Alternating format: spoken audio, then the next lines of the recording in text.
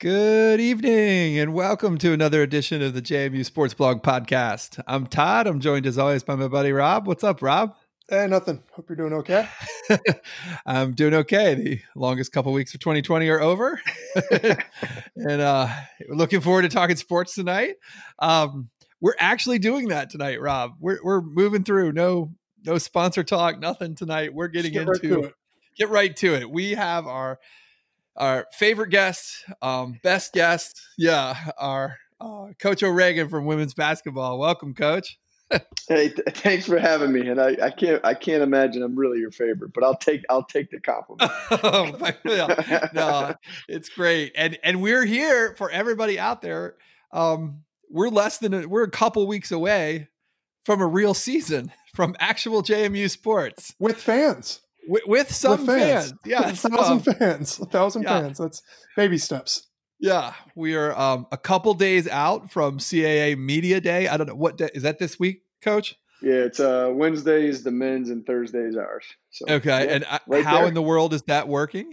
So we're beating the CAA thing, I assume? Yeah. Yeah, we're actually I believe they did even last year we went virtual. We decided on getting away from the going up to Washington D.C. and kind of spending all that money, you know what I mean, where everything is virtual. So maybe seeing ahead. They were ahead of the time before Corona. And the men's tournament was almost a super spreader inadvertently. So yeah, true. Better be ahead of it in a good way on this one. Right. Oh, so how exciting is it for you, Coach, to actually be? I'm assuming you all are in full prep mode now, getting ready for actual opponents. How exciting is this after everything that's happened since March? No, I mean, it honestly it really felt like just yesterday, the last time we spoke, Mm-hmm. we're talking about, what happened after the season and how everything and, all that stuff. So, for me, this is like, honestly, it's like Christmas. Like it's you got a purpose. You're waking up. You're getting a team groomed.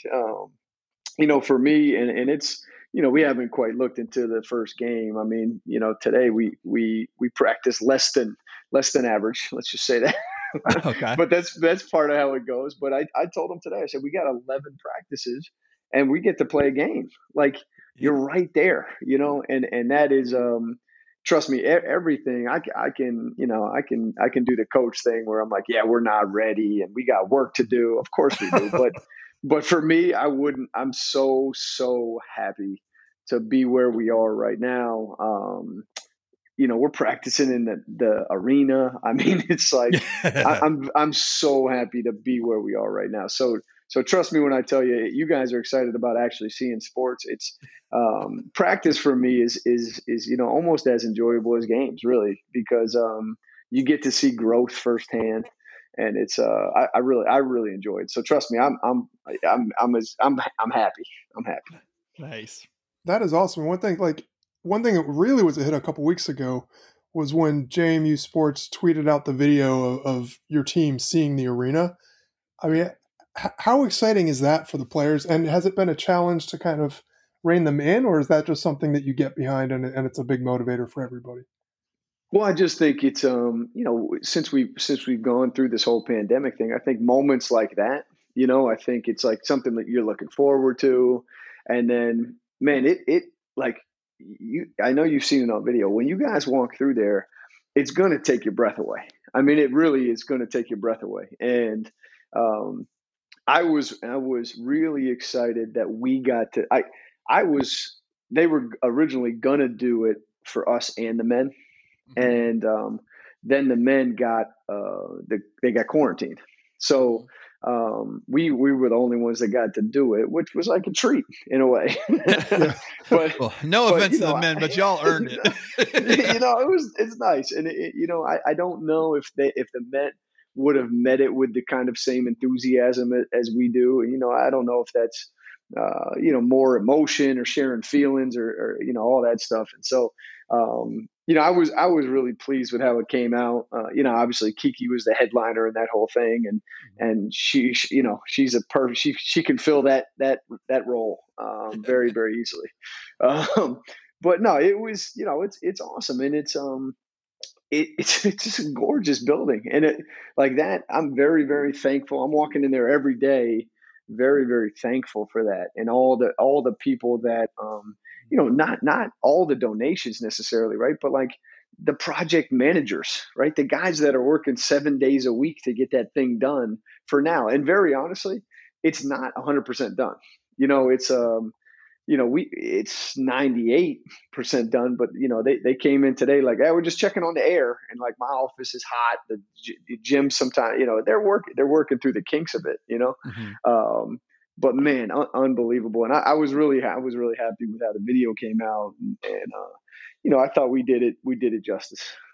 You sure did. How did it work with the old arena, like in terms of negotiating practices and everything? Obviously, you've got a practice court in this new facility. What was it like for those of us that might not have been aware, trying to schedule practice time with the men's team and the women's team, and having the limited court space and everything? I tell you one thing though, that we were like, since I've been here for the last 13, we've had great men's staffs, and where they haven't been like, no way, we're practice, we're the show and we're going to practice here at 2:00 and you can't do anything about it. Like we've really just had a really good relationship with everybody, from Kenny Brooks with Dean to Matt Brady, the whole thing to Coach Rowe. I mean, it's been a very, very high level of mutual respect. But yeah, it is. It's you have to split it, and so what it is, it's semesters you rotate. But Monday, Wednesday, Friday you go 4 to 7, and Tuesday, Thursday you go 1 to 4, and you negotiate weekends.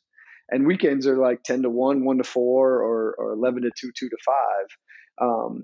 But again, it's the respect thing. It's right. So it's like, if they have to hit the road and go play Charleston, you let them have the earlier slot, and vice versa. So it's we've been really, really fortunate that, I've heard some horror stories in college basketball about men's and women's staffs fighting it out.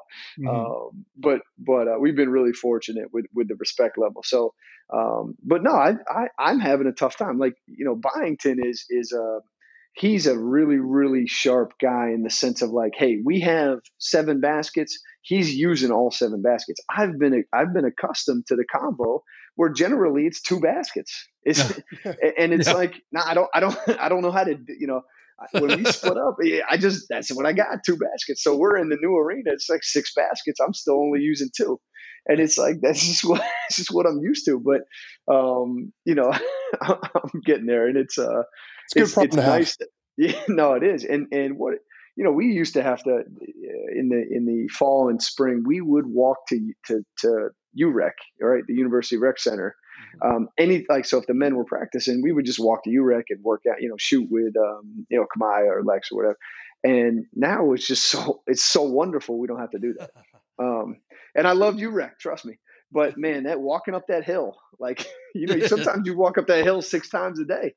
It's like, I've had enough of this. But it's, they really did the arena.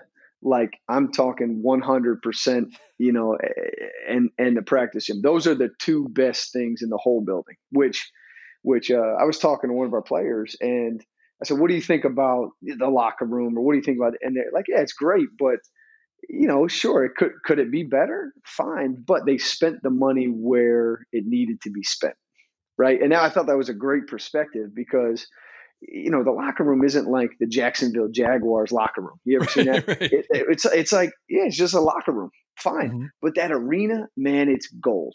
Like, it is absolute take your breath away gold. And so I'm very appreciative. Oh, that's great to hear. Well, Coach, this is a little off track, and Yeah, we sure. do want to keep the focus on your team. But what has it been like working with Coach Byington? I mean, I just, out of curiosity, those of us fans, we've never seen the guy, right? Like, we don't know anything about the men's team, or like, what's the feeling around their program and stuff right now? No, and it's always hard. Like, I've been asked this quite a bit, and I don't ever want to say anything to take away from Coach Rowe, because I was like, good. I was really, I enjoyed Lou a lot. Byington is a he's been absolutely outstanding to like talk with, And I'm not talking like business. You know what I mean? It's you're crossing in the hallway. Hey, what do you think about this? Hey, what have you thought about this? We've shared a lot of different things. I've been really, really happy and pleased with I think what he's done and my interactions with him. So I'll say that. But I mean, he's getting after him, and and and in a very, very good way.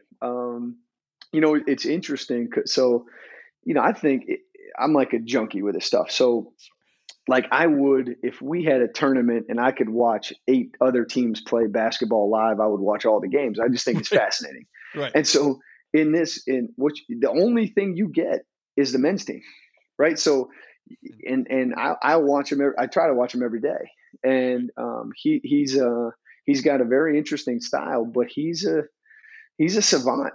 You know what I mean by that? He knows he's got something that ticks the right way with that sort of thing and how to teach very quickly. He's very clear on the floor. So I've been very, very impressed with him so far. I love him. I love the staff. And again, it doesn't take away from any other past staffs, but I really do. His staff is great. And now the way the new building is set up, like we literally share a kitchen. We share a video room. I mean, it's we see them. You go get a coffee, they're right there. As opposed to the combo, it was a lease across the hall kind of thing. So I'm very glad because if they were worse, it could be a bad situation. Right. So no, he's been absolutely great, and we were trying to connect and do a little come over to the house and stuff like that. We just haven't been able to do that with schedules. I know it's tough.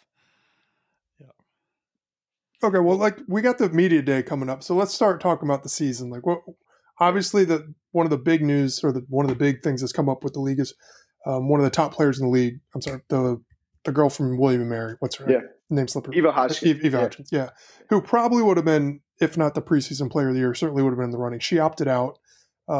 With all that you graduated, it's a little bit more wide open than years past. But what are you thinking in terms of the competition this year, and what teams are you really have your eye on? Well, I tell you what, that was like, I respect anybody's decision to do that, but that was just disappointing for me. Like I really was, I liked the competition, right? I loved scouting Deladon. I love that stuff. And so I was kind of crushed with that one. Because I voted for her for preseason player of the year, and I picked William and Mary to win the league, and I can't pick ourselves, right? And that's but the CAA resent the preseason poll out because of that. Oh, wow. So to answer the question, I think Drexel will keep the same structure. I don't, you're going to find out real quick about Amy Mallon and what her style is and what she's going to change, if anything, and all that stuff. But I think it's similar to what I took over for Brooks. It's like, it's going to be around the same, it might not be, his exact, whatever, but it's going to be around the same. So I think Drexel Towson, Towson's got the next best player in the league, Kiana Jeter. And so I think you're talking those two. But you can throw in, there's a little bit up there. You're right about Northeastern returns like 8 of their top 9 scorers. Now they were 9-9, so they weren't, they weren't 12-6 now, but still that they gain a huge level of experience. Elon didn't graduate anybody, so it's like, how much better are those teams getting without losing anybody? But I don't know what exactly they gain. So, though, and I think Delaware, you could throw Delaware in there too, but those are the teams, this right around, I don't know exactly. And I don't know what kind of curveballs are going to come up this year. I mean, the way the schedule is, and you got to play back-to-back games, right? How does that affect, and who does that affect? The worst or the better, and those things. But I think, Drexel lost a lot just like we did. So I don't think they're going to be like a 16-2 dominant type of year. Towson the same. They lost a really, really good player. They lost a pro with Mayo, Nikaya Mayo. And so she's over there. So the league really lost a lot of seniors. Mm-hmm. I mean, think about it, we lose 5, Drexel loses 5 or 6. Wilmington lost 7. They're gonna fall down to the bottom of the pack. Mm-hmm. But it's very, very wide open. And I think we've been talking being mentally strong, because there's just so much. Like, you can literally be getting on the bus on a Friday and they say, nope, Yeah. Elon got coronavirus outbreak. You can't go. So you're going to have to be able to adapt very quickly. And so mental strength is one thing I've been hammering home, because you just don't know what to expect. I mean, you could have an open weekend and call somebody and say, hey, Wilmington, we didn't play. Can we play this weekend? And let's go. Get on the bus and go. There's so many things. So the league, I think, is wide open, but I think it's just a chance for new kids to emerge, right? As possible stars, including what we got. I think we got some really good kids. Well, Coach, that's what I wanted on the scheduling front. So for everybody that doesn't know, you guys are gonna play essentially like a 2-game series. Crazy, with each team in the league, right? And some of those are at home and some of those are on the road. So they're not home and homes, well, except for Towson, but that's a different story. Right. I mean, that's a bus trip one way or the other. But the other, you're going to go to, I don't know, I forget which ones you go to, but if you go to William & Mary or they come here, you'll go there and play 2 games, or they'll come here and play 2 games. Right. That will certainly be weird if there's a need to reschedule. I was wondering, I mean, I assume that the conference itself is going to make every effort to play the conference games as best they can leading into the conference tournament. I think I'm just wondering, is there like a threshold, where the conference said we have to have everybody play at least 12 games before we start the conference tournament? And then that's sort of the in-conference. And then on the out-of-conference, if you have one of those things come up, like you guys are welcoming in Marquette out of the Big East in the first week of the season, which is, a chance for you guys to get a win over a power conference. Is there any flexibility if one of those games had to be moved around, like to make things up? I mean, what have you all been told? I don't know that but to the extent you can share that, Yeah. No, I try to be as nicely annoying as I can, because you got to know these answers, right? Mm-hmm. So, as it stands right now, you have to have 8 conference games to make the conference tournament. Okay. But there's a little flaw in that to make the NCAA tournament, you have to have 13 games played. So my whole point to the CAA at one point was like, okay, wait now, so somebody's 4-4. If they didn't, let's say they only got 2 out of conference games, they can't be in a conference tournament. No, they win. They can't go. I mean, exactly right. Oh boy. So it was like, all right, we got to think this through. And they said, well, you can apply for a waiver. Okay, if you can get the waiver, no problem. So we walked through that whole thing. But that's the threshold to get into the conference tournament is 8 conference games. Okay. Now non-conference, you can fill 7. I have been hitting it as hard as I can. I can't get a 7th. I only have 6. And if I could, I wish there was one of those, what do they call them? Time lapses on me trying to schedule games and what has happened in the last 2 months, because it was like, we had this, and this. Then we dropped that. We went to a DC tournament, which was I thought it was a great idea. There was a tournament in DC. You stay in a hotel. You literally walk to the convention center, have the games. It was going to be DePaul, Gonzaga, possibly Syracuse, possibly Maryland. I was, me, I'm charged up. This is neutral floor, 2 hours. Let's go.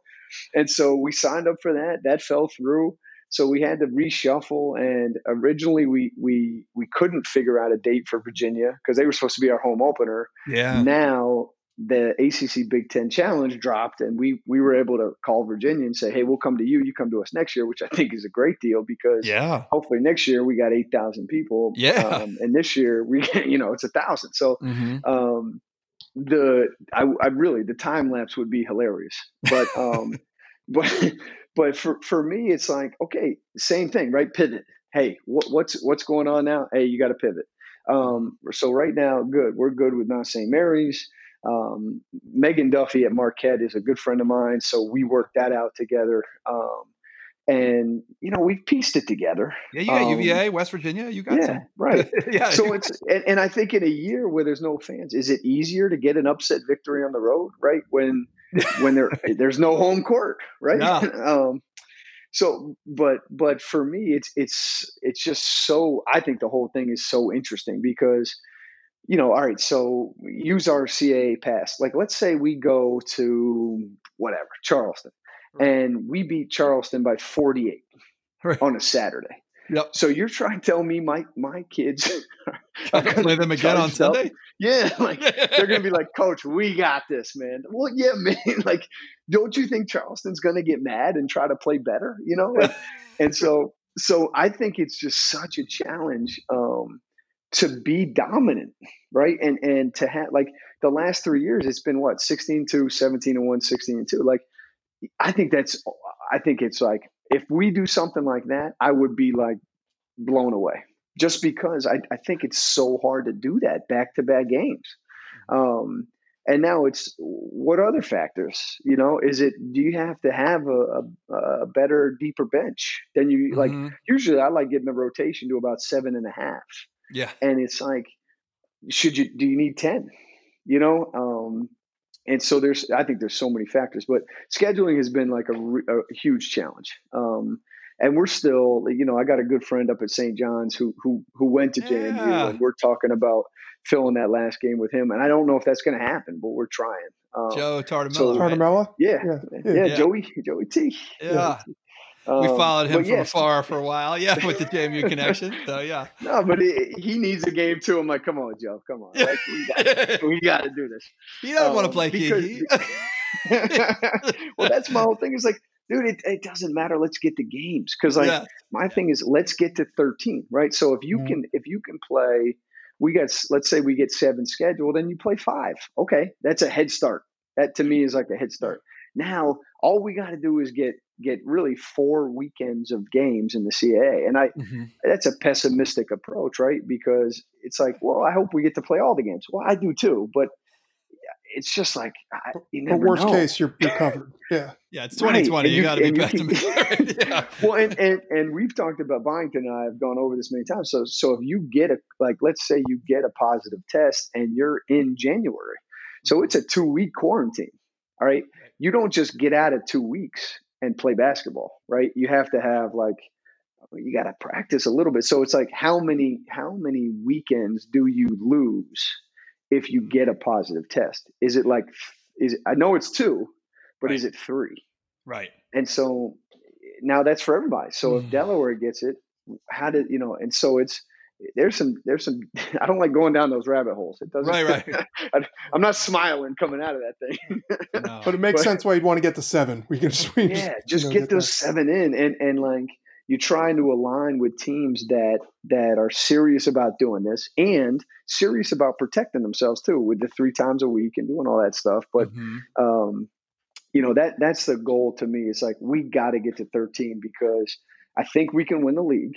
And I want to go to an NCAA tournament, which is going to be done right if it gets to that point. I mean, they got time to plan this out this year. It's not like the Rudy Gobert touching all the microphones, right? They got time, they got time to plan this thing out. It's going to be something, a bubble, and that's what I want to do. It's what a year to do that. That you can sneak up on some people in a year like this.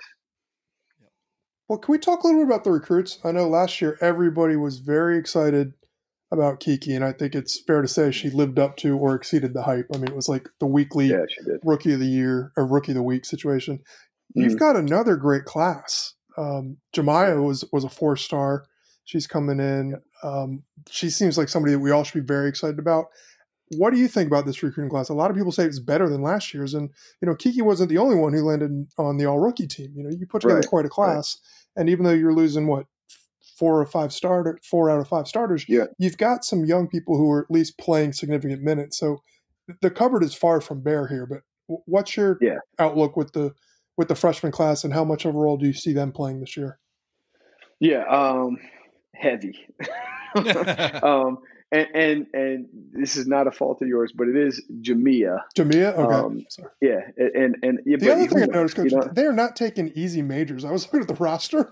Good gracious. Computer science, nursing, biophysical chemistry. These are not a bunch of slouches you're recruiting. I know. I overshot because I can't compete with that mentally, you know? No, they're going to cure coronavirus and then go play. Very honestly, and this doesn't take away from my team how it is right now. These kids are as good as I could possibly have imagined. All right, and I use like Kayla Cooper Williams is on the staff as a GA, and so we talk about this all the time, and I joke with her class when Logan Reynolds, it was Logan Reynolds, Elami Colome, Ania Young, Savannah Felgermacher, and Kayla Cooper Williams. And that was a freshman class, which I thought was a really good class. But man, they couldn't get right. It was like Elami was late for a meeting, and Logan was forgetful back then. But my point in saying all that is that I haven't had one problem with these guys, not one. And they're smart. They are conscientious of schoolwork. Peyton McDaniel and Jamia Hazel have every single day after practice, they get extra shots. No, like I'm not exact. It's not an exaggeration. Every single day. And it's religious. And it's like, yes, you guys are going to be everything you want to be, because I can't glow enough about these two. Now, you know, I just finished practice and Jamia doesn't get in the stance enough for me. And we can, it's like, get in the stance, kid. You're a freshman. Like, if you're not ready, they're going to get you. But no, I'm flying high on them. And I think we have hit home runs in 2 straight classes.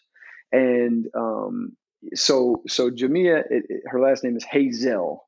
And so she is the most highly rated, and she can score. Flat out, she had a great offensive day today, but she has a lot to learn because there's so much more to it. But she can score. I mean, shoots a 3, has a floater, hesitation game. I just gotta make sure she understands how important the defensive end is. But this is the comparison I'm drawing here. She reminds me of a young Kamaya in the sense, like. And I just texted Kamaya today, but it's like we went at it her freshman year because it was like, no, I see your talent. You're not getting away with anything other than this high level of doing stuff. So Jamie is the same way. It's like, no, like if you're not in the stance, I'm riding your tail, like just because you're too talented. Like you're too talented. And I love her dad. Her dad. Her dad is great, man. So they're FaceTime, and she's in my office, and they're FaceTime, and her dad says, he's like, hey, she hasn't called me crying yet. You're not hard enough on her. And it's like, that's like where it's like, you got to keep pushing her. And so anyway, she's going to be really, really good. Peyton McDaniel is the one that's probably maybe the most under the radar, but man, it's pretty close. It's like pretty close to perfect. The kid works hard. The kid is coachable. She strokes the 3. She needs a little work going off the dribble, but can go inside. And the day that really gave me goosebumps, we're playing half court. We're, whatever, we're just playing. She hits back-to-back 3s on a down screen. And then the next play, she curls into the post. They throw it to her in the post, and she turns around and shoots a left-handed, like, I don't know if you call it a hook or a floater, but it's like, oh my God, like we're in here. Like we're going to be like, we're replacing a huge class, but these kids are there. And so those two very, and I don't mind putting them out there. They're hands down. They're the most ready in the class right off the bat. Both of them could start. I have not picked my starters. I don't know what it will end up doing, but both of them have the ability to start talent wise. So you can just start there. But I could glow about those 2 kids forever and their roommates. And I'm telling you, there's not a day they're not in there shooting. But then third probably is Steph Odekirk from Spotswood. And, Ah, she's got work to do, but man, she can score. And so, they figured out real quick. We switched ball screens, and they figured out real quick to switch her onto a guard, throw it to her, and it's a bucket. And she can really, really score. But her challenges are speed, right, and being able to defend. But she can score. I mean, and that's what I'm learning about my team this year is like we were so good defensively the last, I don't know, 2 or 3 years, and with Cooper Williams back there and all that, we're not nearly as good defensively, not even close, but we can score. And so it's like, okay, like I got to adapt to that a little bit with a mindset. Now that doesn't mean I'm not coaching defense, but we can really score. So if you had Steph, the fourth one is Annalisa Goodman.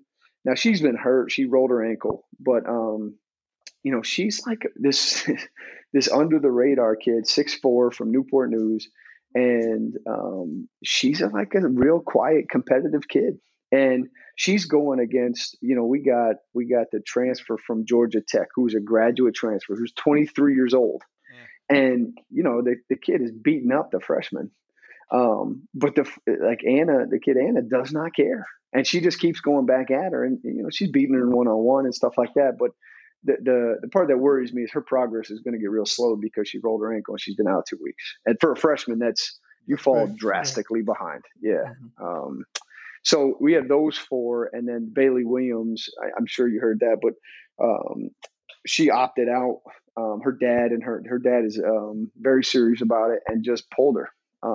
So she's back home. She's taking classes, but that's our 5 freshmen. The 4 of them are here. Bailey Williams is back home, but Peyton and Jamia are. It's like like I joked with our assistant coach Langford in that class, in the 2020 class. I said, you need to find me a Smalls and a Lexi. That's what you have to find.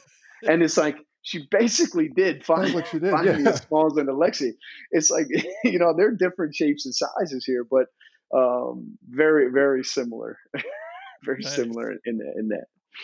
Well, speaking of Smalls, how is she doing? I mean, that was a pretty exciting debut for certain, but to see the kind of the highs and lows of her getting drafted and the excitement, and then with COVID and not having the camp and getting cut, but then coming back, I mean, it really ended up being quite the story. I mean, she's got to be on cloud 9. Yeah. But I imagine she's still working really hard and just pushing it from everything I've read about. She also just came in the game bombing threes. Yeah. I mean, it's crazy. Shouldn't she like 3 in a row? No, she. I'll tell you this, and I've talked to recruits about it like crazy. Right? Mm-hmm. She has the WNBA record. She's the only player in the history of the WNBA to make her first 5 threes. The only one. Yeah. And it's like, are you kidding me? This kid, but no, that was, I felt like I was on the roller coaster with her, right? We get drafted, the draft, and she's like, I'm moving to Indiana. And I'm like, okay, like this is, and then they cut her and they have to get down to 11 and they don't even give her a tryout. And so, I remember very vividly that the Mystics assistant, who I'm kind of close with, he called me, he said, hey, look, like, what's she doing? Is she in shape? And I'm like, yeah, she's in shape. She's a junkie. Like, this is what she does. Like, and he said, okay, because all these teams, if they're not kind of in the playoff hunt, they're looking to cut a couple kids and bring in maybe their draft picks or free agents or whatever. So he's like, we're bringing in our draft picks first, but she's on our list. And he said, I'm just telling you, might be other teams. And man, it wasn't. I called her and I said, you need to be ready. And 2 days later, the Fever picked her up. So it was like, okay, great. And then she goes out there. And I thought the best part about it, I thought she totally raised their like energy level. Like I thought she was just outstanding with that. And she had 3 threes in the first game. Right?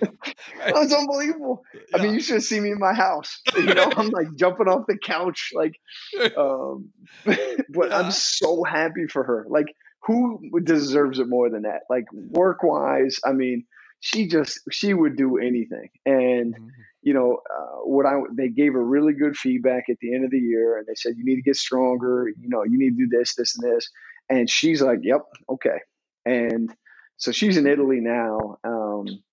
And I've watched I think 4 out of her 5 games. I missed 1 game, and it's different, right? She's now supposed to be kind of the stud on the team, as opposed to the Fever. She was like, ninth man. Yeah. So it's like, it's amazing what she's gone through in the last year, being with us and being this established. This is my role. I've done this for 4 years. I know Coach O, da, da, da. To the Fever, I'm the 9th man role player, feed the post. To Italy, it's like, I got a new coach. He doesn't know me. I don't know him. Like what a ride for her. What an absolute ride for her. But I'm just glad to see she's playing well. And I think the first year over there for a lot of people is really hard. And I think she's doing well with it, But I remember talking to Kirby, Precious, and they were like, I got to go, man. Like, I can't do this. And it's like, yes, you can. Just dig in. You'll be fine. You'll be fine. But I was so happy for her. Oh, that's so great. And that means we, 3 players right now in the W? 3 JMU players, like playing pretty, you know what? I mean, it's awesome. No, it is. It's the only I think Tamara Young has like very quietly retired.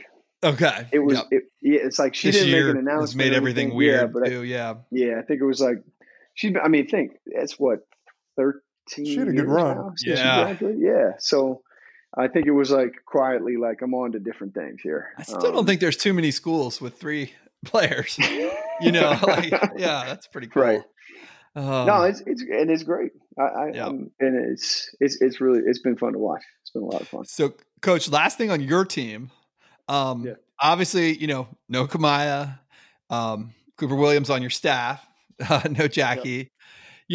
Everyone knows about Kiki coming back.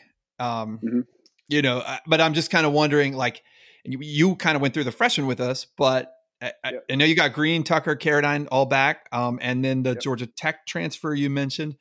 Any other names we should sort of, I mean, you got to fill the rotation here, as you say, maybe looking for 9 or 10 this year instead of 7 or 8.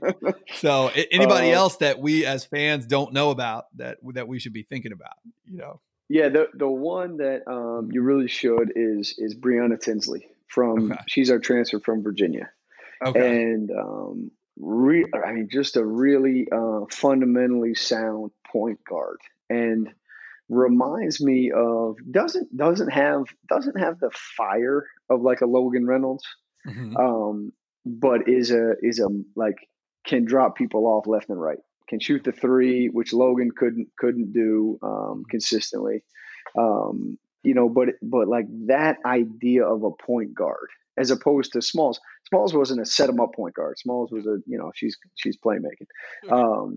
Brianna is like right. Yeah. Brianna is more of I'm gonna have 7-8 assists in a game, and we haven't had that. We haven't had that with the ability to shoot the 3 in a long time. Even with Mickens and Logan Reynolds, they could never shoot the 3 how well you wanted them to. And so I'm excited about her. I think she's got a good shot, to get out there and start for us too. So the tough part is I've got Maddie Green, who's playing well. And we all know Maddie Green, but I've also got the kid Jamia. So I've got 3 kids that with the ball in their hands. I mean, right? Good for Kiki's game too. I got to figure, right. And so you got Kiki. Rain Tucker has had as good of an off season as I can remember, and I think there's just and no offense to anybody, I just think there's no respect for her, because it was like she's a defender, rebounder, man. We had a little scrimmage. She was 12 for 19, and it's like, well, what? Like when did you get that? But yeah, the Georgia Tech transfer will really help us a lot. Experience, physical, and I mean, we've got some really good depth, and so Morgan Smith got a concussion. Morgan Smith is a graduate transfer from Georgetown, and we played 2 years ago. We played Georgetown in the regular season, then we played them in the WNIT. And I remember we used to love this ball screen play where it was Smalls and Lex in a ball screen. And Morgan was the 4, so she was always guarding Lex. And it was like, get out of there, Lexi. I don't want Morgan to switch on to Smalls because she was that good of a defender. And it's like, so now again, she's been hurt. I don't know if she'll be back when it's time to play, but she could be. What I like about what we got is that we do have veterans, right? They're not our veterans. They just got here. But Morgan Smith and her name's On Doof, which we call her AD. That's the kid from Georgia Tech. Yep. So we have those two that provide us physical intensity. They're 5th year seniors, right, in college. They've been through hard practices and stuff like that. Then you have that junior class where it's, Nikki Oppenheimer, who is going to be a sharpshooter for us, and Eleanor Marszewski, who I know hasn't performed how she wanted to, but that junior class is big. You got Maddie Green, Caradine, Eleanor, Nikki Oppenheimer, and now Brianna Tinsley. And then you've got Rain Tucker, Kiki. So all, we've got a chance to be very deep, and I think it could be a year to benefit where that matters. Yeah. And it's a perfect year where I can't, honestly, if you asked me to pick 7 right now, I would struggle. And fine. Like, I don't need to pick 7, like let's play and use our depth. It's and we'll keep bringing in fresh bodies that are going to, compete. So, I think the surprising ones will be the freshmen. But Tinsley has a chance to be, I think, an all-conference level player when it's all said and done, with the assists and her ability to score. So I'm hoping I'm not putting too much pressure on her, but but I think she's at that level. I mean, she averaged 9 a game for Virginia, and took them to the tournament her first year. So how many years eligibility does she have? She's got. Well, I tell you what, you want to have that conversation. So she has 2 left, but you understand they gave everybody a free year. Oh yeah. Oh yeah, for all the winter sports. I forgot about that. So think about this, right? So all right. So this year we have the 2 grad transfers. We could bring them back, and then we have 2 incoming freshmen, and that is, so you'd be, scholarship wise, you'd be at 16, right? And so you're allowed that year, in the year 21, 22, you can have more than 15 scholarships. Well, okay, here's where it gets tough. The year after that, so 22, 23, we're supposed to graduate Maddie Green, Tinsley, Oppenheimer, Eleanor, and Caradine. All right, that's 5 things. We've been on this 2022 class like crazy. Well, they all have another year. They can all stay another year. Yeah. So we could have Tinsley for 3 years. We could have Maddie Green for 3 more years, Caradine for 3 more years. Well, it's like, well, are they going to want to do that? Right. Do we like, and do we want them to do that? It's like a real, because you can't go over your scholarship limit that year. Right. You can do it next year, but the following year you have to get back down to your limit of 15, or for the men 13. And so it's like, for us, that's a big class because there's 5 departing, and we're in with some really, really good kids in 2022. But it's like, do I have a spot for you? Right? There was an article in the Washington Post last week about this with college baseball in particular, how it's just had this massive trickle-down effect. The combination of everybody in spring getting an extra year and the MLB draft dropping to 5 rounds. They said there were kids that found themselves, they were like, hey, we don't have a spot for you. They profiled some kid who committed to Southern Cal in 8th grade, and he's at Indiana now because there wasn't a spot for him. And they're like, look, you only get 11. So these things are all well-intentioned, but it's going to be interesting to see how they play out a year or 2 down the road. Nobody knows. Well, and it's that, right? And then you throw, they're about to let, in January, I believe they're going to pass in January that you can have a one-time transfer without sitting out. So, like, you're talking some high school kids are going to be out, right? It's like musical chairs, right? It's like, so if I mean, we're like, and that's my thing. Right now, we have some 22s. We're in on like 3 top 50 kids in 22. Now, it's early, right? And they might cut us, and everything's fine. But like, if they say yes, right, right, like, wow, it's a good I don't problem know to if I have. love you guys, but like, you know, so it's, but that, and now, so all right, so let's say I strike out on them, but I can get a transfer. It's like, where are the high school kids going? Yeah. It's just so different and so interesting. I just that is a really nice gesture by the NCAA, but in the end, it puts a mess on me or the coaches, because now what do I have to sit down and I'm just using one example. Like, okay, so I have to sit down with Jalen and say, hey, Jalen Carradine, I'm not going to bring you back. You know what I mean? Right. Like, I don't want to do that. No. You know, and so it's a really nice gesture by them, but it creates a huge issues. Yeah, it's a nice gesture that they don't need to be accountable for. Ultimately, they don't need to sit across that desk. For a year. You know? Right. Well, right. So what's that been like this year, Coach, on the, I mean, recruiting wise for kids that aren't there yet? Like what are you watching? Like, I know there are things taking place, I guess, in some corners, right? I mean, there are some, but how difficult is it this year? And because I don't know how you know, it's not like you get the list of the top 25 teams in the DC area. Now you can know if you're going to watch a kid play in a WCAC game, you know, this is something that means something to me, right? I can, and then now you're just watching, I'm assuming some kind of random, I don't even know when you're allowed in to watch them or whatever, you know? Yeah. Like, how does this work? So they won't let us off campus, and they won't let kids on campus until January 1, which I have heard is going to end up being April 1, because so they don't want to mess up the tournaments. Yeah, exactly right. If they let college coaches out, man, you know, they're going to go out. Yeah. And we'll bring Corona back, and we'll get, you know, and they'll screw up that. No one you got to have the NCAA tournament. Right. So we're totally confined to film, and that's okay. But what I learned real quick, and this was months ago, is that highlight video is very different than a full game. Full game film, so, yeah. Imagine that. Yeah. So I like a highlight video, and I made one mistake, and I was like, oh my gosh, that kid looks great. We'll throw her an offer, no problem.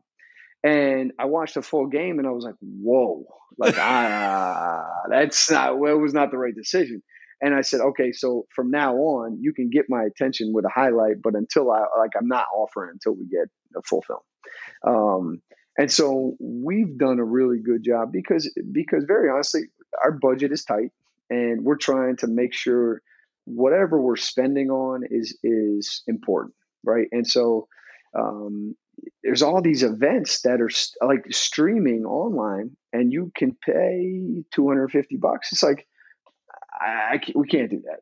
So what we've been able to do is like, all right, afterwards, we'll hit the AAU coach or the high school coach and say, hey, can you give me the film? And, you know, we find ways around that just to be practical about, man, come on. It's, you know, and I know everybody's struggling, especially all these tournament organizers and all this stuff, but we're all watching finances. So it's been really, really interesting. And, you know, number one, you're recruiting differently. So instead of having an unofficial visit where they come to campus, you're doing a Zoom call, and you're doing we have a thing called a Prezi, and it's you know, it's got some video, and it's got some slides basically, and I Zoom. We get on a Zoom, and we sit there with them, and I talk them through it, and it's insane, right?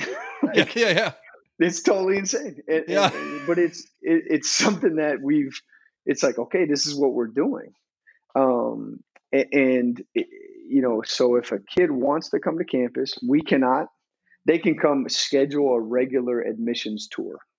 Right. But we can't see them. We can't talk to them. We can't even let them in the gym. Right. And so, you know, I feel for them because they're trying to make these decisions, and they can't see any of this stuff. They can't see how we interact at practice. They can't see how none of that. But we've done fine. I mean, we've kept up with it, and the kid from Georgia Tech was my first example. Is that I'm not joking. Okay, I literally she's transferring, and it's like, yeah, coach, I got to see campus, and it's this is like March, this is April. It's like, yeah, you're not coming up here. So I took my iPhone. This is before we kind of developed our presentation, right? I took my iPhone. I walked around campus, and I'm like, all right, look, this is where you go to class, and it was like I cut it up myself. It was like, and I think that meant a lot to her actually, because it was like I got this is me. Yeah, I'm doing this for you. But now we've obviously developed, so it's like I don't have to do that by myself anymore. It's like we've got video, we've got presentation, and all that stuff. So, but I really it's been a totally different, because initially, right, in March, April, I'm like, I'm not watching film. Right. And it's like, no, you have to watch film. Right. Like, you are going to watch film. But I do think.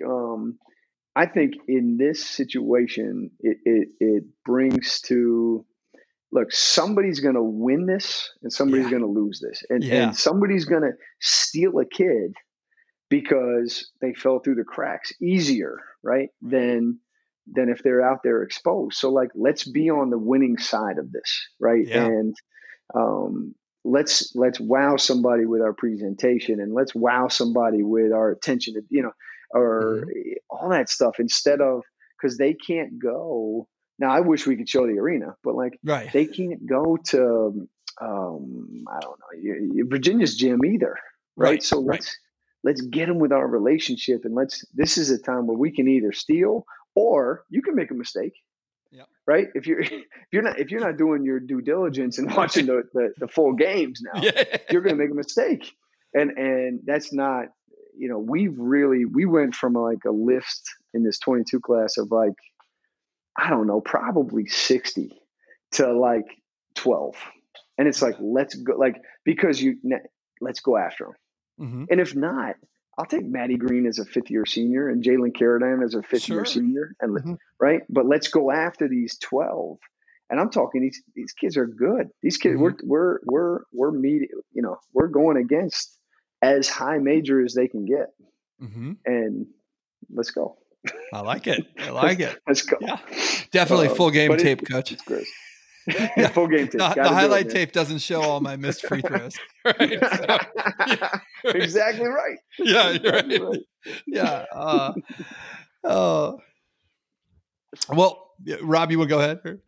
No, I mean, that's actually, I got a couple. I'm fascinated by recruiting, and with the due diligence, I'd imagine like you've developed relationships and your staff has developed relationships with high school coaches and AAU coaches, and you can kind of get the ground truth from them. I mean, clearly, like they want to sell their kids, I imagine, but they also know if they oversell and burn people, word's going to get out. So, like, how much do you rely on that in addition to what you see with your own eyes? Do you just ask for the honest assessment, or like, hey, coach, if I was going to take this person or this young girl, what would I need to work on? Is she coachable? Like, are you that blunt with people, or is it just kind of there's like a hey, nudge, nudge, wink, wink thing? No, I think you have to do. Number one is people you trust, right? So it's like, because to your point, there's, I don't know, there's probably 70%, because I don't really know and trust these people. There's probably 70% that will sell. They're upselling their kid, and that's just like. Now, I think that's a mistake, but that's what they're doing, because if they can upsell their kid, their program gets more notoriety, right? And it's like, well, I had 5 kids go high major D1, whatever their motivation is. But, I'm a believer, like you find the right places for your kids so they're successful, and then you can brag on their level of success. Like, all my kids go to college and are successful. I think that's a better way as a high school coach or an AAU coach to sell, right? Is like, my kids are successful because they picked the right place. But, I have a really, really good friend that's a assistant coach with Boo Williams. And he's like as straightforward as it gets. And Rain Tucker and I can't use her name yet, but we got another kid from Boo Williams this year. Boo Williams big AAU program for people that don't know. Yeah. Sorry. Boo Williams is huge. But it's we got Rain Tucker. So I remember calling him, and he called me up one day. He said, "Are you sure you really want her?" And I'm like, "Should I really want her?" And he's like, "Yeah." You know what I mean? But like, we can have that kind of candid conversation where like I'll fire at him and he'll fire right back at me. And he's like, "Yeah, Rain is all about basketball. All she wants to do is play basketball. She's a rebound machine. Like, she can play defense. She'll be in the gym. Her offensive game will improve with you because you're going to work with her, da, da, da, da." And it's like, I'm listening, right? Because I trust that guy.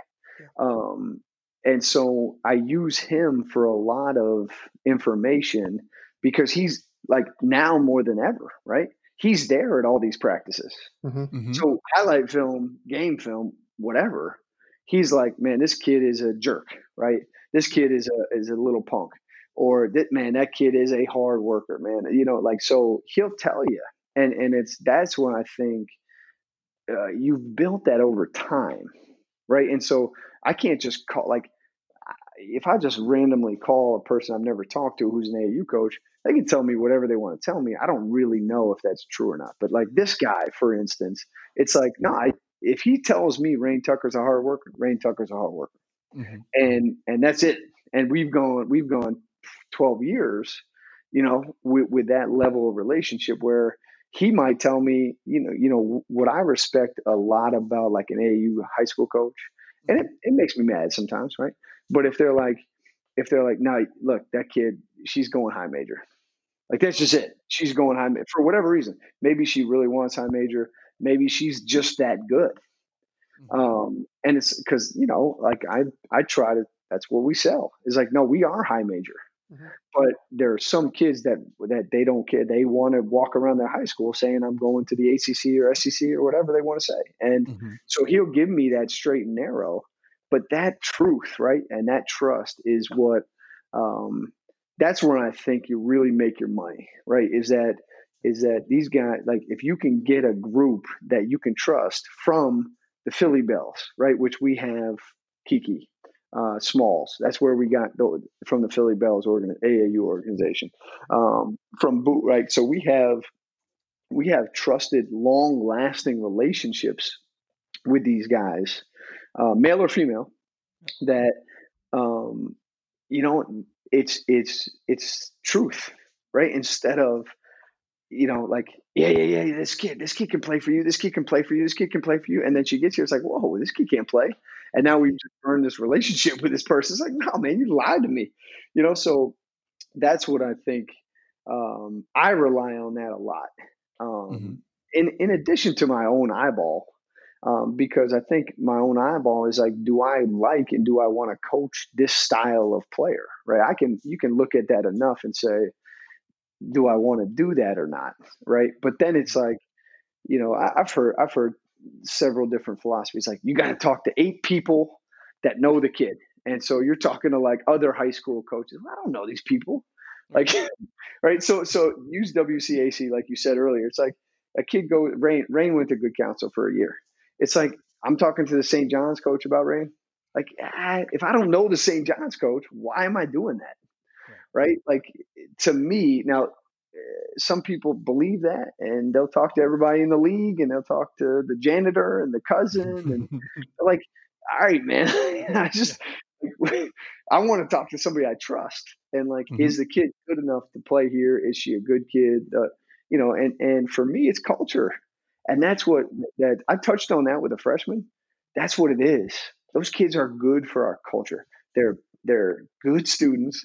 They work really hard in basketball. They're not about going out partying, and stuff like that. And it's like, it's part of the reason we don't have a COVID case. We haven't had, I believe, don't quote me on this, I believe we're the only team on campus that hasn't had one case. And I hate saying that because I feel like I'm jinxing it. Yeah. So I'm knocking on wood, but we've got really good kids. So that's a long answer to that, but I would talk about it forever. No, that's fascinating to me. And just particularly, like, people can complain about AAU and how it's maybe in some cases overtaken high school. But to me, it's an opportunity to get more relationships and leverage them to find out all the info you need to find, you know? Correct. I really, and that's, I've never fought it. And part of it is there's a balance, man. I think everybody says, kids, they got to get skill work. All right. Yeah, they do. But like I've met kids before that are all skill work and no play. You got to be able to play. And like, I believe more in play than skill work. Right. And that, like, get to the playground, like, and that's what I feel like. And this is not, this could be a bad thing to say, whatever, but like, I think in women's basketball, less women just go play pickup games. Guys play pickup games all the time. They don't care. 3-on-3, 4-on-4, 5-on-5. It doesn't matter. They're playing all the time. And it's harder for women to find pickup games with women, especially, number one. Yeah. And so, and if you want to play with guys, sometimes there's not guys that respect women. Right. And so it's like, but you got to play. And that's what, like, use Kiki. Kiki, for example, her skills, if she was doing a skilled workout, she would not be great. But a pickup game, she'll find a way. Right. It's like, let's do that. Like, that's, in the end, you're playing 5-on-5. You're not playing 1-on-0 with a cone. Right. Right. But anyway. That's the Kwame Brown. Yeah. Looks great. Yeah. Looks great in the warm-up line. Yeah. Oh my gosh. Looks great. Well, Coach, we got to ask you, because we always do. How much we loved bubble basketball this year. Oh, yeah. In both leagues. And we're kind of wondering, did you get to watch? I'm assuming you got to watch almost probably more than you ever do. and what was that fun for you? I mean, did you enjoy it as much as we did? I loved it. I loved every second of it. I mean, I really did. And it was, I got into it more than I usually would. But it's usually spring, summer area. So you get a chance to get into it too. But I was so thirsty for basketball. Yeah. That I mean, I got everything. I was. It was on all day long. It was like back-to-back games all the time. It's like a World Cup. Yeah, it'd be like all day.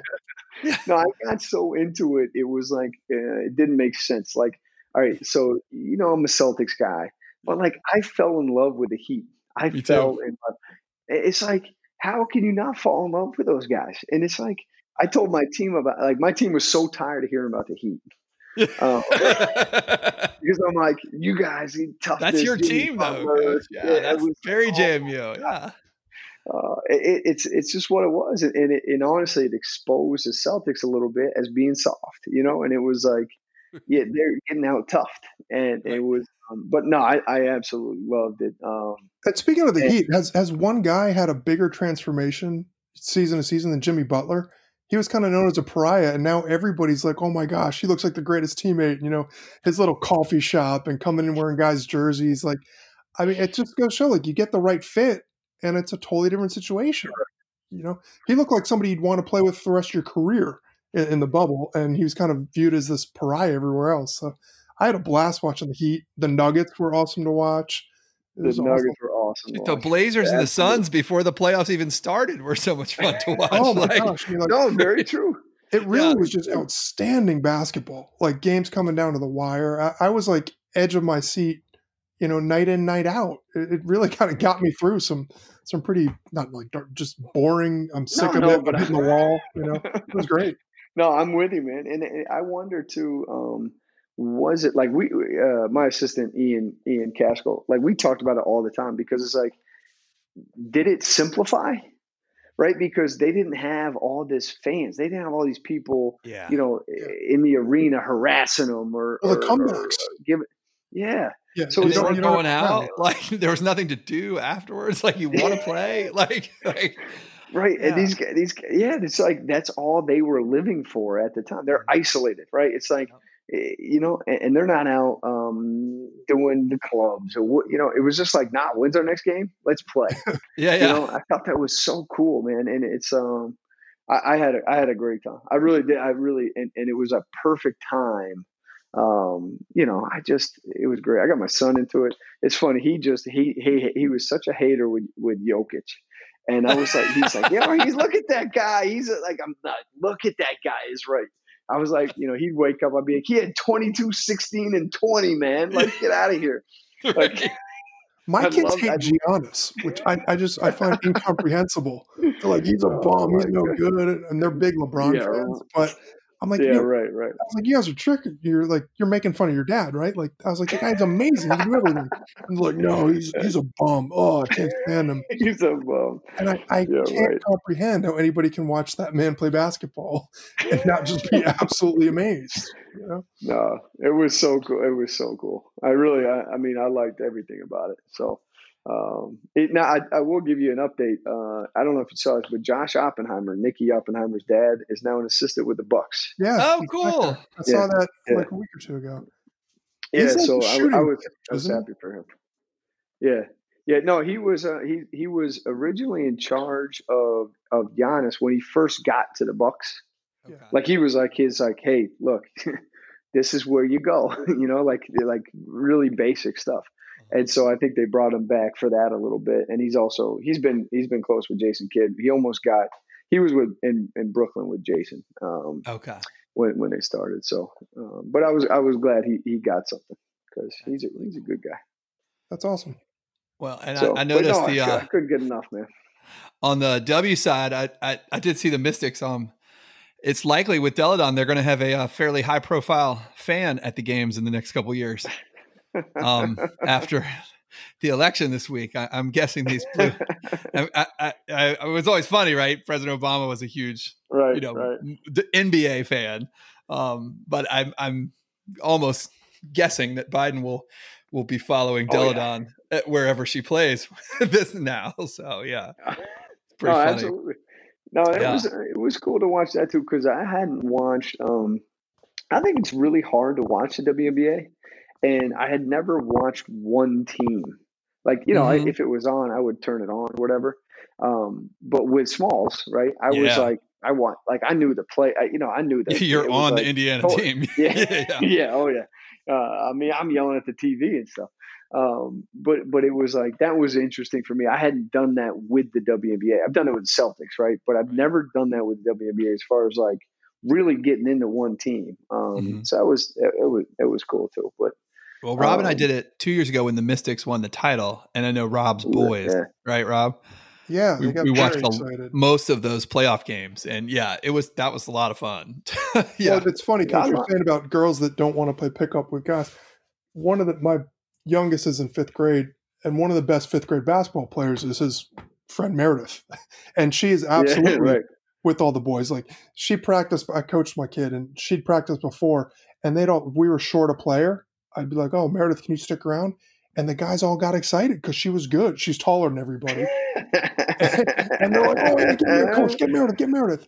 But she's a big WNBA fan. So she kind of got the rest of the guys in it. And she's out there every day. Like they played, when they were in real school, not virtual school, they play on the blacktop every day at recess. And she's right there running with all the guys. And not only do they respect her, they kind of look up to her.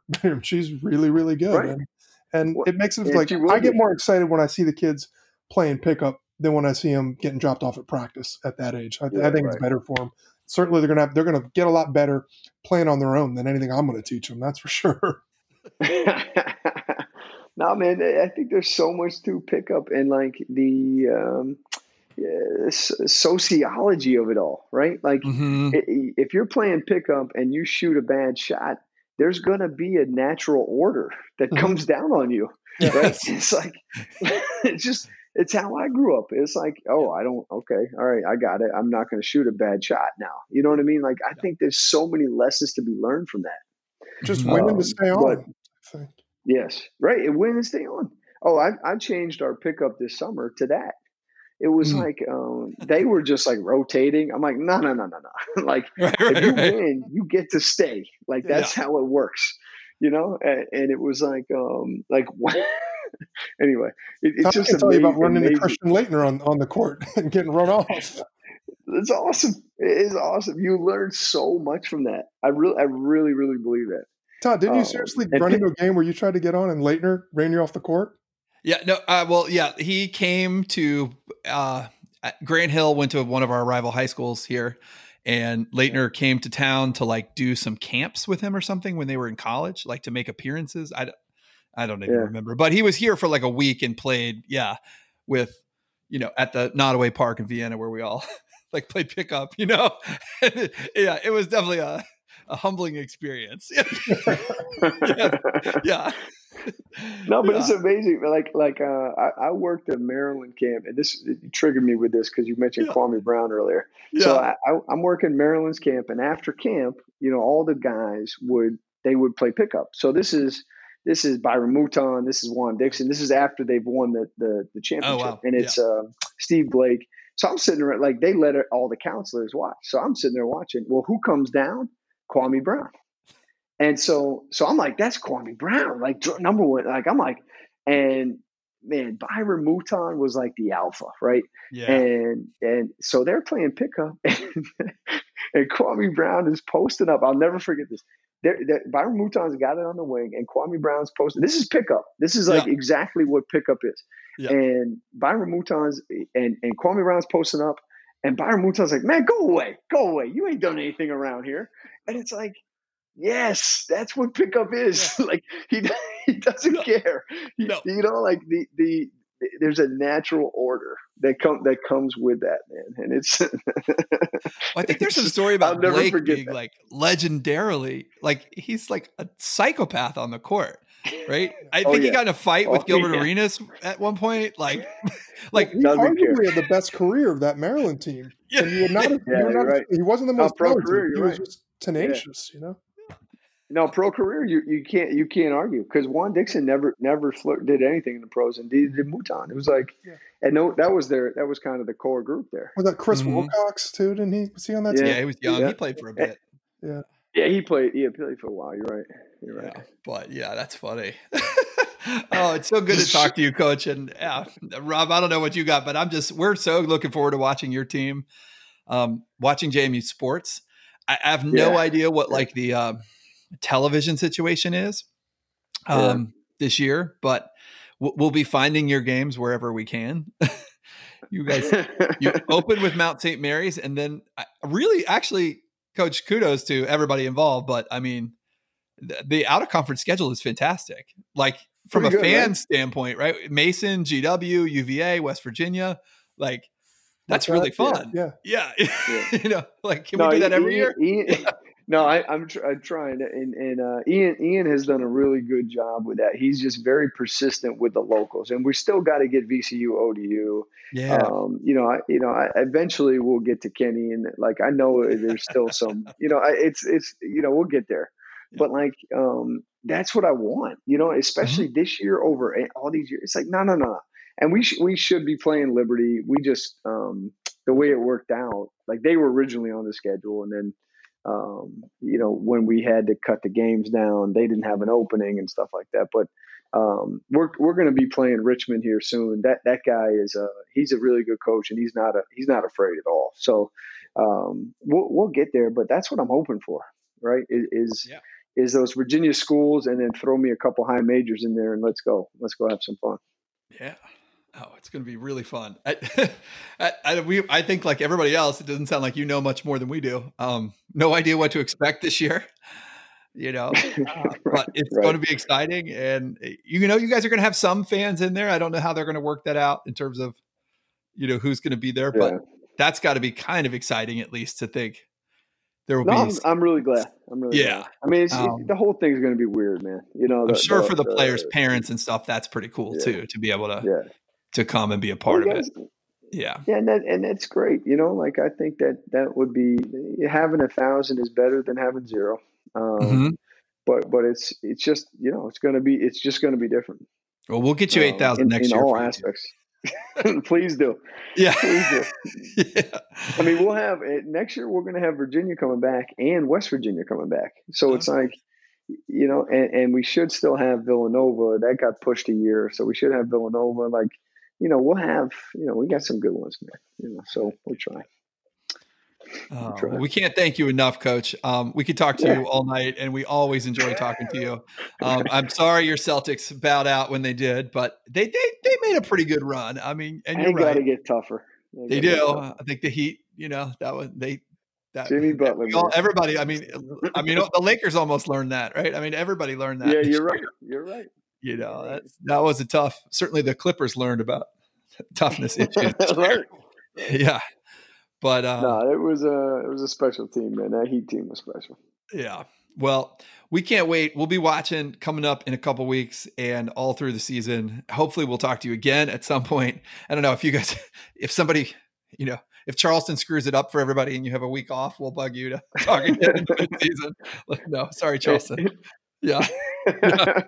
I hope not, but I'm open anytime. Just holler at me. And hey, tournament. That's the goal, I'm assuming, right? That's right. That's yeah. Right. There's only got to get goal, those 13 games, and then there's only one goal, right? That's exactly right. No, and I do think you got to be aware too that you got to win the regular season just in case you can't play a conference tournament. So I'm just you got to just in case. Right now there is one, but okay, you trying to tell me 10 teams are going to come together and all right, okay. Yeah. Let's just win everything. Okay, it's just that easy. Let's win them all. That's great. Well, thank you so much, Coach, and good luck this season. Welcome to all your new players, and we will talk to you soon, I'm sure. All right. Thanks, gentlemen. Coach. All right. Thank you. Yeah. All right. I'll talk to you soon. All right. Bye-bye. See you.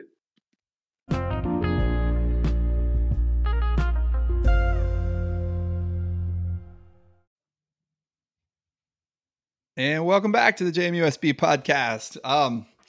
Rob, so grateful as always to Coach O. I mean, he is so generous with us with his time, and I think we all feel we're just so lucky to now feel like we're just talking to a friend, huh? Yeah, no, it's great. I love talking to him, and like you said, it really just does feel like having a conversation with friends. I really thought it was interesting hearing about the importance of relationships with AAU coaches. You know me, I love the kind of the recruiting and how it all works and all that stuff. So it's neat that he kind of pulls back the curtain a little bit and lets us know about that stuff, and particularly with the challenges that he's facing with his staff recruiting during COVID when you can't have those in-person visits. Man, that's just it's got to be tough. Oh yeah, and I think it's a light into all the recruiting for all the sports, right? That's going on right now. I mean, and also the I'm sorry, I didn't mean to interrupt. Yeah, no. Talking about how the NCAA, by trying to come across like the good guy, is creating this massive logjam, and is actually, you could argue, not creating more opportunities for students, but just limiting them for future student athletes. Correct. It's great for if you happen to be in college now. This is great for you. Mm-hmm. If you are a high school kid looking to play college sports in the next 3 to 4 years, this could not be so great for you. Right. Yeah. No, it's super frustrating in that way that you're like just rearranging who gets the opportunities. Yeah. It's really, I mean, these things all sound good when you just like give everybody another year. But then you start to do the math and you're like, man, there's going to be some tough conversations with people who think they're ready to sign an offer, or with people who have an offer and they'll be like, no, yeah, the NCAA said you can have another one, but it's just not going to work out for you here at the school. No, I know. Whatever. It was interesting to hear his perspective on that as well. It was. Rob, I did want to give a quick shout out, or at least get your opinion. The Dukes Unite campaign. We talked to Cliff Wood about a month ago, and they've been doing the facility sellout. I did enjoy this. It's a creative way to try to get $10 donations. I think we've both been looking for that, ways to get smaller donors involved. Yeah, I bought some Bridgeforth tickets and some new Union Bank Arena tickets. So. And we bought a field hockey ticket. So, and field hockey actually is doing pretty well as I'm looking at the percentages on that. The base or softball is the only team that has totally sold out, but yeah, it's a good way. It's a fun way to look at it. So I think that's cool. And then the one other thing we wanted to talk about tonight, Rob, we'll save some overtime stuff for the next few weeks as we were, had plenty of time with Coach O there, but we both got to watch App State 08 last night, didn't we? Or at least get the pieces. Yeah. I turned in, I was watching some of the first half and it was kind of depressing, being like, man, this really was kind of a little bit of a lopsided affair in the first half. And then I ate dinner at halftime. I was like, I'll turn it on after with the boys. And I turned it on literally right after Scotty had scored. I missed the kick and I had missed it to the point where I didn't even get to see the replays. Oh. Which was, weren't we like returning into the stadium when it happened? Like, yes, we were like walking back down. We were not in our seats. I'm not going to try to revisit history and say we were there. You and I were both kind of drowning our sorrows, taking advantage of the exit and entrance policy that used to be in place at halftime. Yes. We went to the parking garage. The parking deck was built then. Yeah. Behind the stadium. And we had a friend who had a car in the deck. It was my sister's spot. It was my brother-in-law and my sister-in-law. They had the spot there. And we went and we probably drank 3 beers and talked about why Matthew should be fired for 15 minutes. Right. And then we started to walk back in and we got to the tunnel and people started cheering and we ran in just to see, Scotty really take off for the stretch run and get in the end zone. Yep. And from there, I mean, it was sheer pandemonium. So oh, the rest of that whole third quarter was insane. Insane. The rest of the game, but we both said many times it's our favorite game at Bridgeforth, probably our favorite game anywhere. But just so much fun. Yeah. It was like, did anything jump out at you did you change your perspective? Was there anything that maybe you had a little bit of rose-colored glasses or you thought was perfect and you watched back was like, or were there aspects the other way where you're like, man, I didn't realize how good Kirby Long was or I don't think so. I mean, I think you can, I actually talked to my dad about it. He watched it too. And, the offensive style for both teams looks ancient just 12 years later, compared to, the sort of everything we see now, but not in some ways the guys look bigger, but I don't know if that's the standard definition. It's the pads, I think, is the big part. And that wasn't HD. Yeah. I don't think that's what I mean, the standard def. But no, not really. I don't think and I've really gone back and forth. I mean, App State was really good. Mm-hmm. JMU was really good. And I've sort of been left to wonder, like, I couldn't come up with an answer as to whether like the top of FCS was better then or better now. I don't actually I don't know that I know the right answer. It lives up to what I remember in terms of the atmosphere. I mean, that's, I think, the thing probably to me that jumps out is, having lost teams like App State. So many of the teams we've lost to FBS in the last, however many years, Georgia Southern, so many teams that cared deeply, deeply, had deeply invested fan bases in FCS.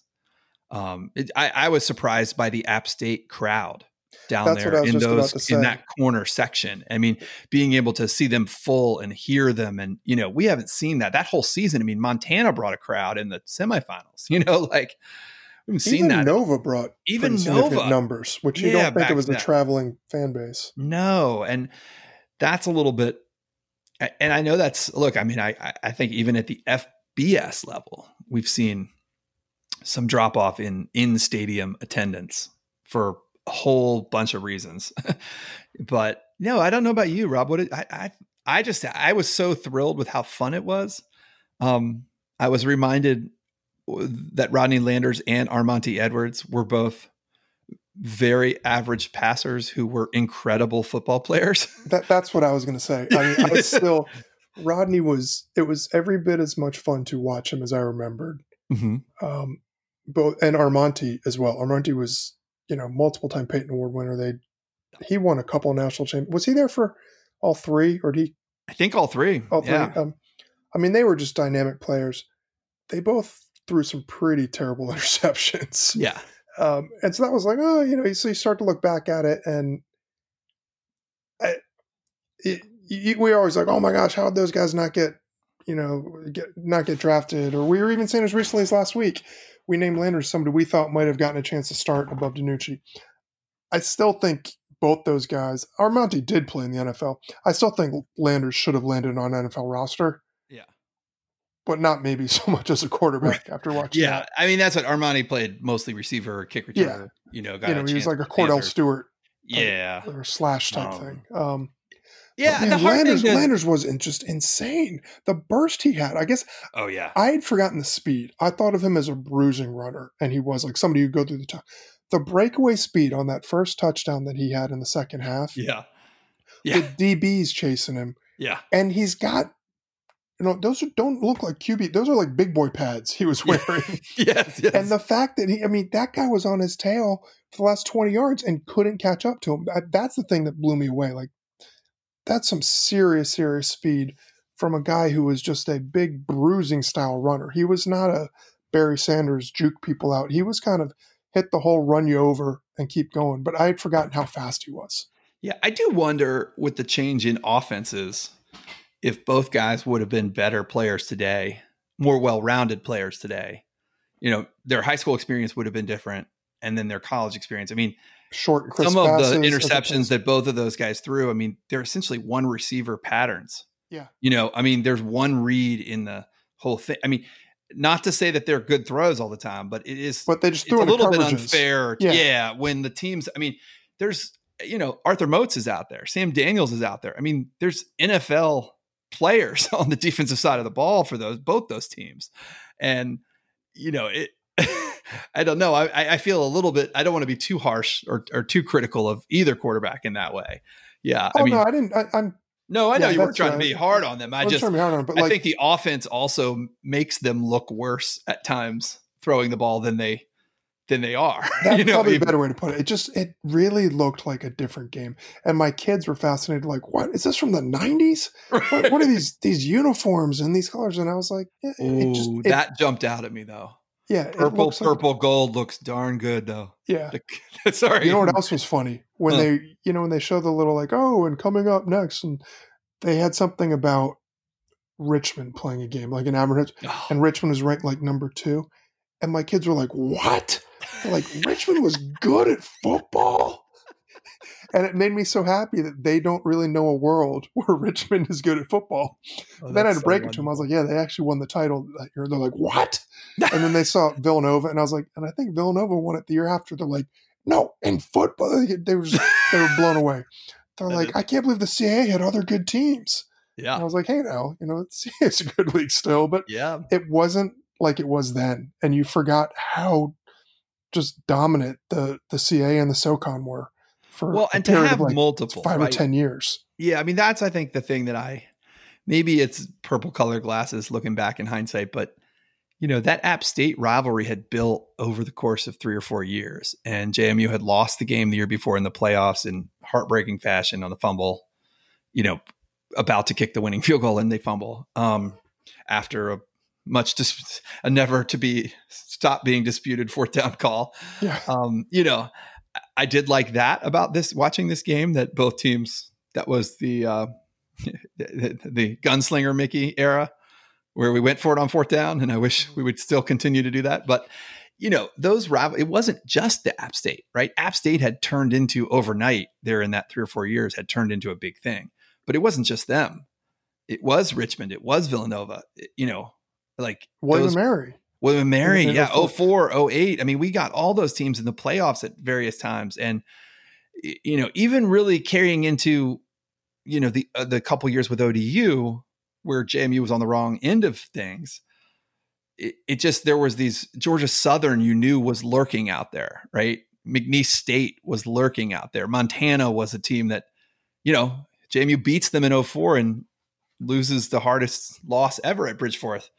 That to end 08. I mean, these teams, there were so many teams where they were invested, whereas it's really become the only, even me, NDSU is the only game that really matters to me right now. And, if we get beat a few times by somebody else in the CAA, then I'm sure that'll, lock me in to another matchup. But right now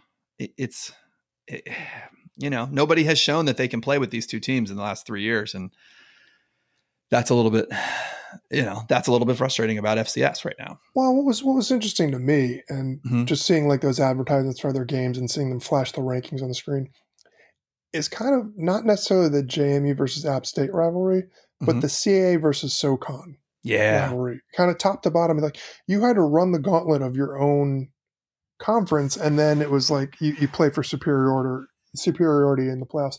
And I've never been a big like wave the conference flag in the playoffs. but the closest I've ever been in my life was when it came down to the CAA SoCon match. Like, I would at least argue for the conference. And while I'm not going to argue in favor of like, come on, Richmond or William Mary, they're great teams, I did have a certain sense of pride that JMU was in that league. And Delaware. I definitely would be. Yeah. I'd try to stack up, be like, oh no, well, top to bottom CAA is better. You got App State, but, William Mary's more consistent than Furman or something like that. It was fun like that. And then I'm doing this from memory, so I could be completely wrong, but I believe, wasn't it like Delaware, didn't they win it in 2003?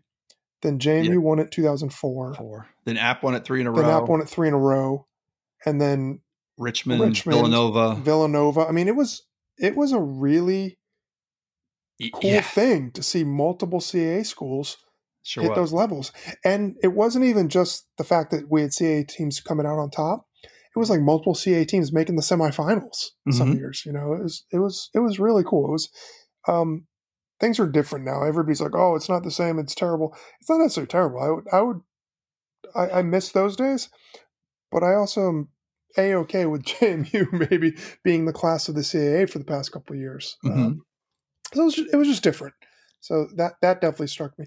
The other thing is, it's interesting when you're thinking back to being in the stadium back then versus in the stadium now. In the stadium now, it's tough. You've limited Wi-Fi or anything, but they've got such a good video board and good multimedia that you have a better idea of what's going on. Yeah, not just in terms of down distance, but that's time. True. I did not realize. I mean, I knew the game was close.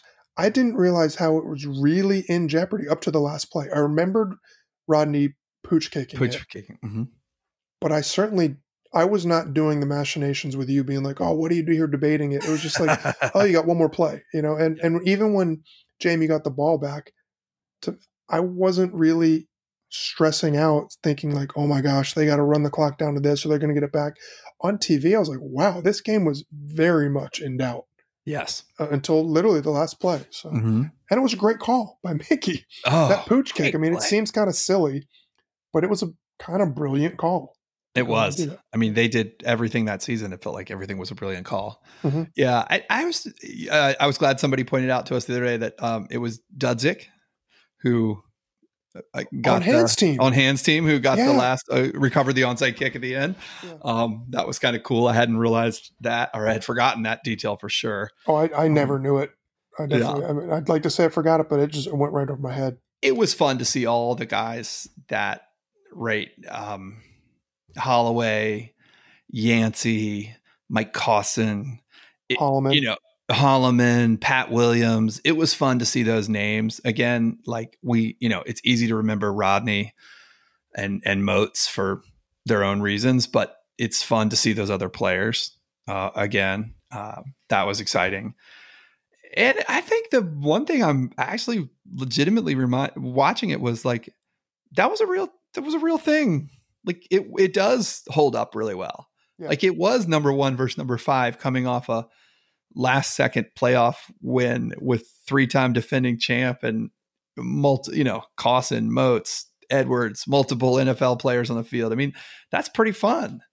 Like it, and it definitely holds up in terms of Bridgeforth. I mean, it was weird because that was the year they moved the cameras to what's now the big side. So the camera angle is looking back towards Godwin, but they're both essentially the same. So because they had built the parking deck, so there was something up there for some of that. But man, it was so full. That is how about that student section? Oh, awesome. Just awesome. I mean, that's one thing. Like, the fact that you could leave at halftime, and like we said, you could come back in, but most people left at halftime to go tailgate. Yeah. But everybody got back in the stadium. And that was some of the liveliest tailgating I've ever seen on campus. We pulled in with a bunch of people who hadn't been back in years. Yeah. And we're like, guys, that's going to be fun. We did not know we'd be walking into that. No. When we got on campus, there were guys who, that might have been their first time to a game since we graduated in the 90s. And like we pulled through, we got there at like 11 o'clock in the morning. We're like, oh, we'll drive through to show you guys the new stadium or show you the new side, the Plecker Center or something. And there were already people tailgating. Yeah. And not just a few, like campus was packed. And you figure like people start tailgating 10, 11 o'clock in the morning. It was maybe a 6 o'clock kickoff. It's all the recipes for people to completely abandon the stadium down 21-0. And I don't know what happened, how we all came back, but you almost got the impression like somehow more people were there in the second half than the first half. You did. And the other thing that's funny is I love the new stadium from a fan perspective. Our being the viewpoints on the new side are excellent, and you're close to the field and it's great. But there is something about that old with the track where you had it's like that high school feel of when you have a big game and there's it's like 5 deep along the fence, where you could walk down at the bottom. And did you notice people stand on the balcony at the Plecker Center? Oh, I didn't. Yeah, I did. I didn't. I mean, I hadn't thought about it, but yeah, that was definitely different than now. You might have like 1 or 2 people out there, but very authorized personnel only, it was like people hanging out watching the game. It gave me it reminded me of like when you see stories in the 70s of guys climbing fences or climbing flagpoles to see over the baseball playoffs or things like that. Oh yeah. That part of it was like, wow. And you're right. You could come and go at halftime with the ticket stub, but you couldn't, like, without the video board and everything else, like, and really you didn't have your phone to follow updates if you want to watch the game, you had to watch the game. Yeah. And so people sat in the seats and watched the game, Yeah, it was fun. I think I caught Bernie running on the field at the very end of the game. I think I saw his little dome, but it was fun to see some people in the stands too. But yeah, mainly it was fun to see Mickey yelling at things and with the visor. Run.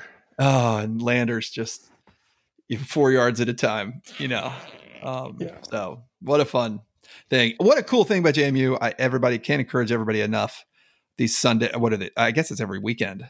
I think Sunday evening. Sunday evenings? Yeah, Sunday early evening. They're going to show a bunch of these games. Really fun ones to come.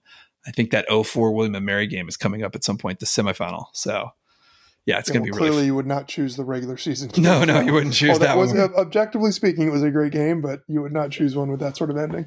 No, but that was really fun. Rob, it's good to talk to you as always. We'll come up with something. 2 weeks in a row, I feel like we've hit home runs here. So we got to come up with something again for next week, and we'll almost be on the eve of the season. I know, 25th, I think it kicks off. Yeah. So I think the men play some kind of like an exhibition game the day before. I assume it's an exhibition game because I've never heard of whatever the institution they're playing. Yeah, it kind of reminded me when they used to play that Storming squad from Philadelphia. I don't know what they're called. Yeah. They're like the Washington Generals of some degree. But Rob, it's great to talk to you. I will talk to you next week. Yeah, good talking to you too. Later. All right. Go Dukes.